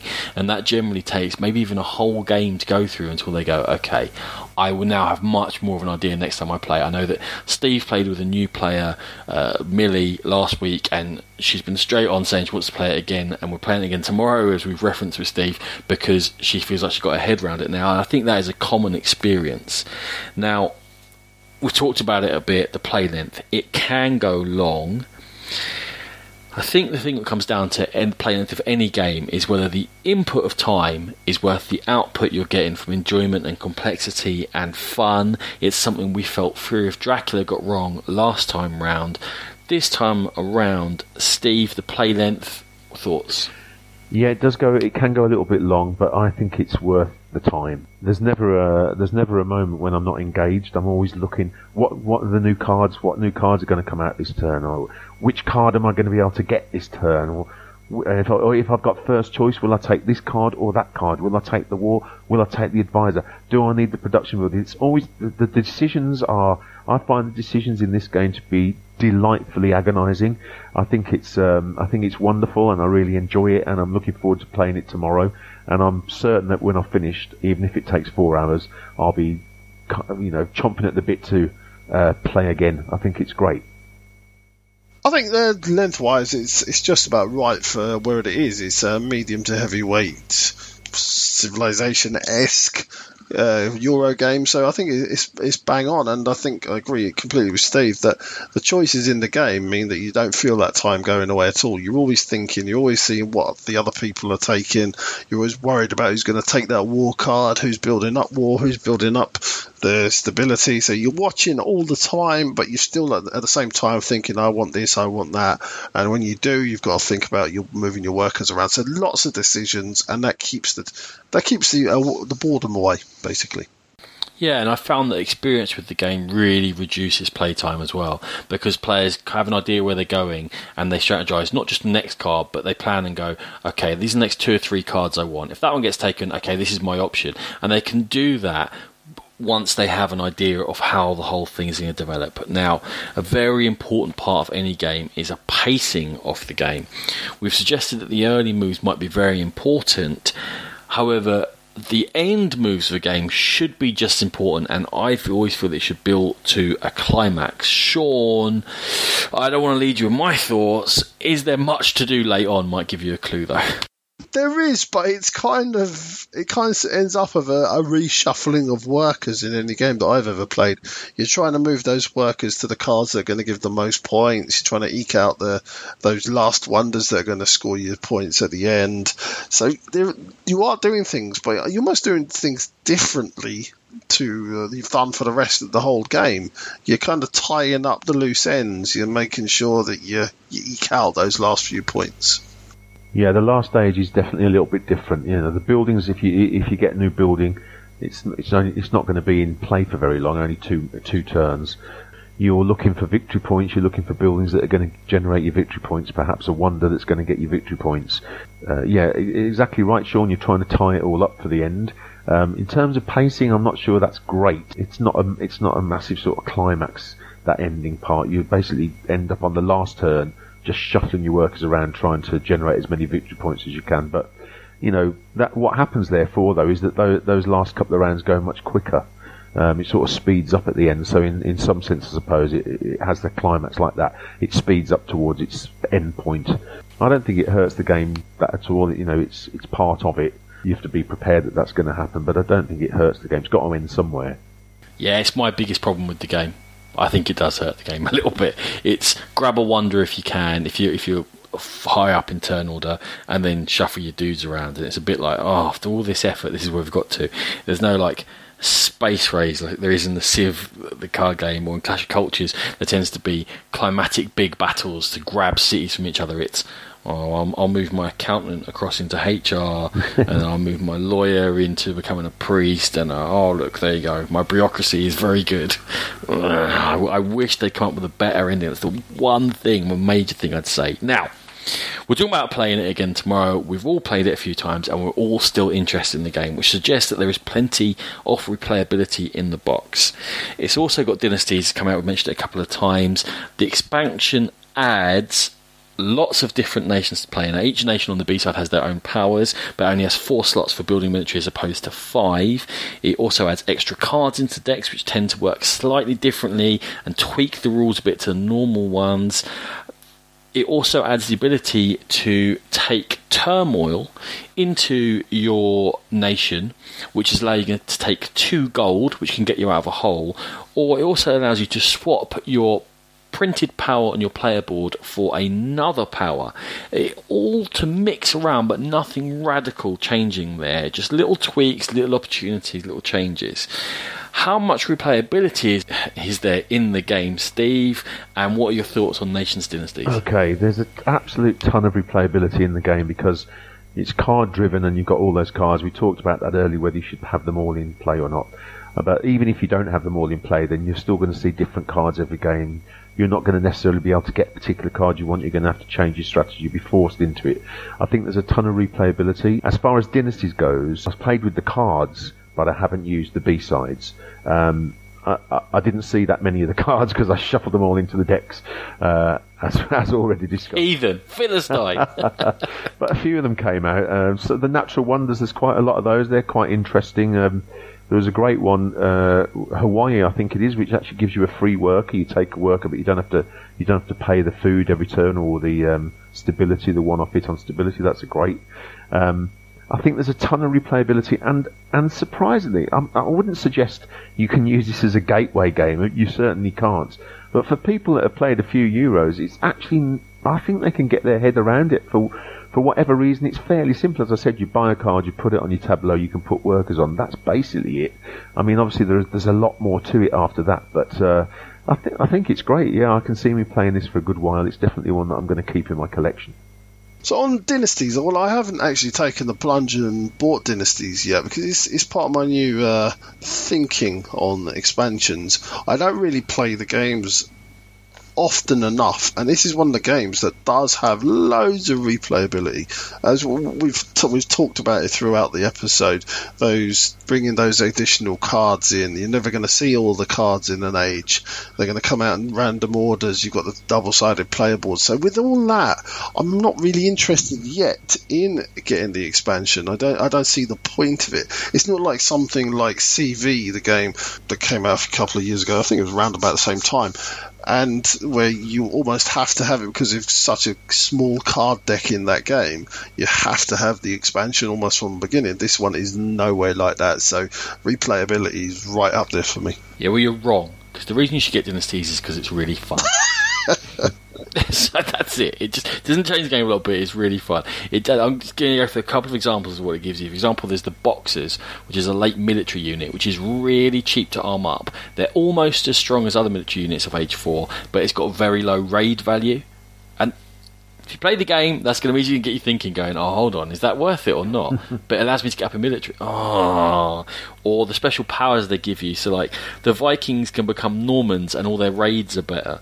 Or Mongolia with the Yuan dynasty, they get to take 3 workers immediately. That's one of the dynasty powers. Wow. Or the Polish-Lithuanian Commonwealth can now buy advisors and place them on wonder spaces. So you can only usually have one advisor at a time. But the other players can buy those advisors from Poland for 3 gold. I know there's only a limited number of people who are going to play the game. Hopefully you'll think about them going, oh, that sounds fun. Or the Golden Horde from Mongolia, while you're that power, if anyone else buys a war, you get the money for it. or the Portuguese Empire for Portugal, they can place colonies on wonder spaces, so they can end up having loads of colonies, and that straight away has got my mind firing, going, wow, if I knew those cards were in my deck, that removes some of the unpredictability of the game, and I can start then building an overall strategy knowing I can take a turmoil card, it lowers my stability by 2 just for one round, and I can then change across and grab colonies now, or there's an Ethiopia card which makes it easier to grab colonies, I believe, or just all different things that you can do. Dynasties is a lot of fun, even just with the cards, so I do recommend it a lot. Now, we've talked about this game. Before we go on to our final thoughts, it inevitably gets compared to other Civilization games, and the game which the designers admitted was the inspiration is Through the Ages. I'm going to go back to Steve again, because I know you've played Through the Ages, Steve. How do you compare that to Nations, or any other games you'd like to compare to? Okay, well, yes, I did have a copy of Through the Ages, and I have had the unfortunate experience of having to explain it several times, and then the even more unfortunate experience of having to try and maintain it during the course of the game. It's very long.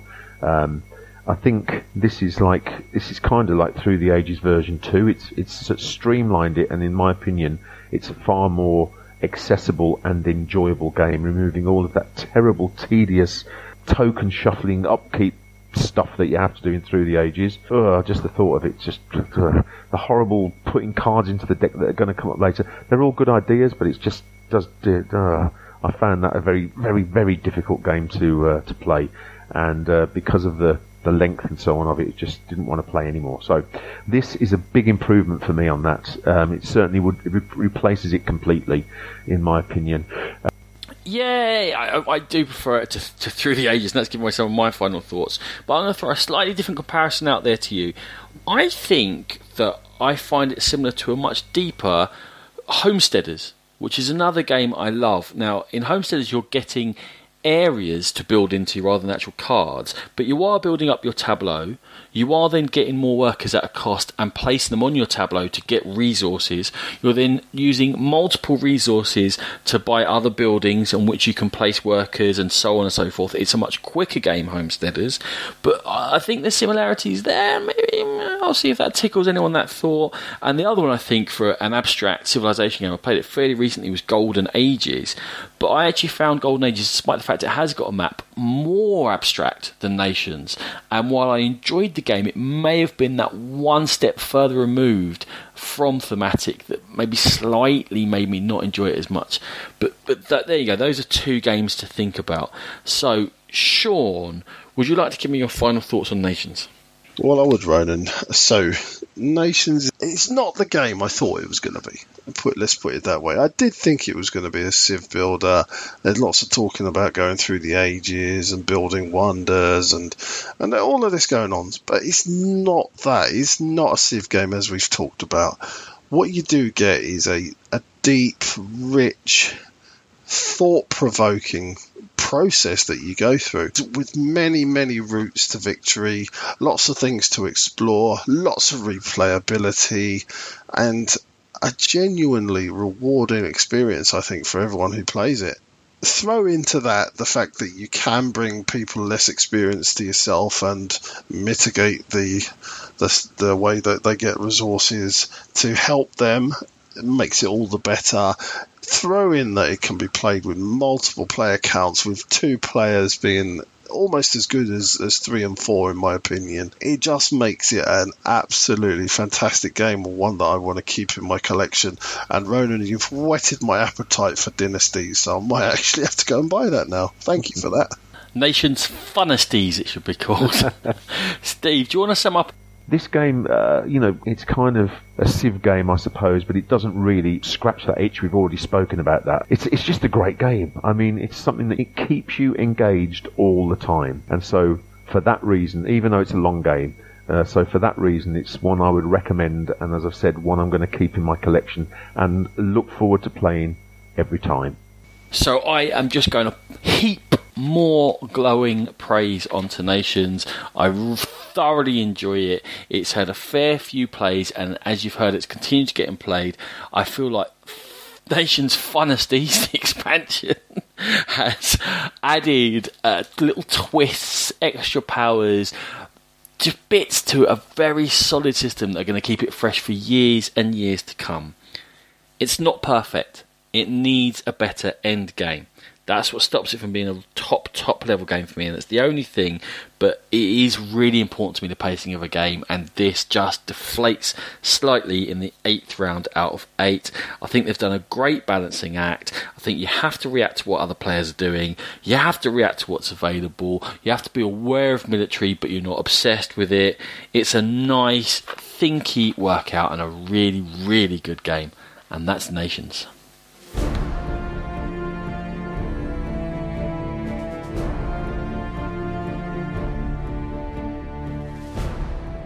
Okay, so that's episode 58 in the bag. We've had some good feedback about our new format, but please, if you have got any comments about it or just some new ideas, please don't hesitate to give us a shout. Thank you very much, Sean, for being awesome. Thank you, Ronan. You're very welcome. Thank you very much, Steve, for joining us again. Been my pleasure, boys. I'm still slightly breathless looking at you in those mankinis, especially now they're a little bit damp in particular areas.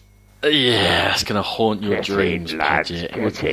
We're going to be running through your mind all night long. Okay, thank you very much, everyone, for joining us. Sorry about that outro. Oh. We will be next time, but it will be with a different guest. Oh, you're not having me back? Next time. Come on. No, not after the Mankini comments. You've lost it. You're going to get us adult rated on iTunes. But Steve will be back again with us soon. Thank you. Thanks a lot. Sean's going to see us out. And of course, we are very proud members of the Dice Tower Network. Go there for gaming podcasts of the highest caliber. We're also proud members of 2d6.org. Go there for written audio and visual gaming goodness. If you want to email us, our email address is thegamepitpodcast@gmail.com. If you want to pop along to Board Game Geek and visit our guild, we'd love to see you there. We're also available on Twitter at Game Pit Podcast. We have a Facebook page, and you can find us on iTunes and Stitcher. Music by E. Aaron.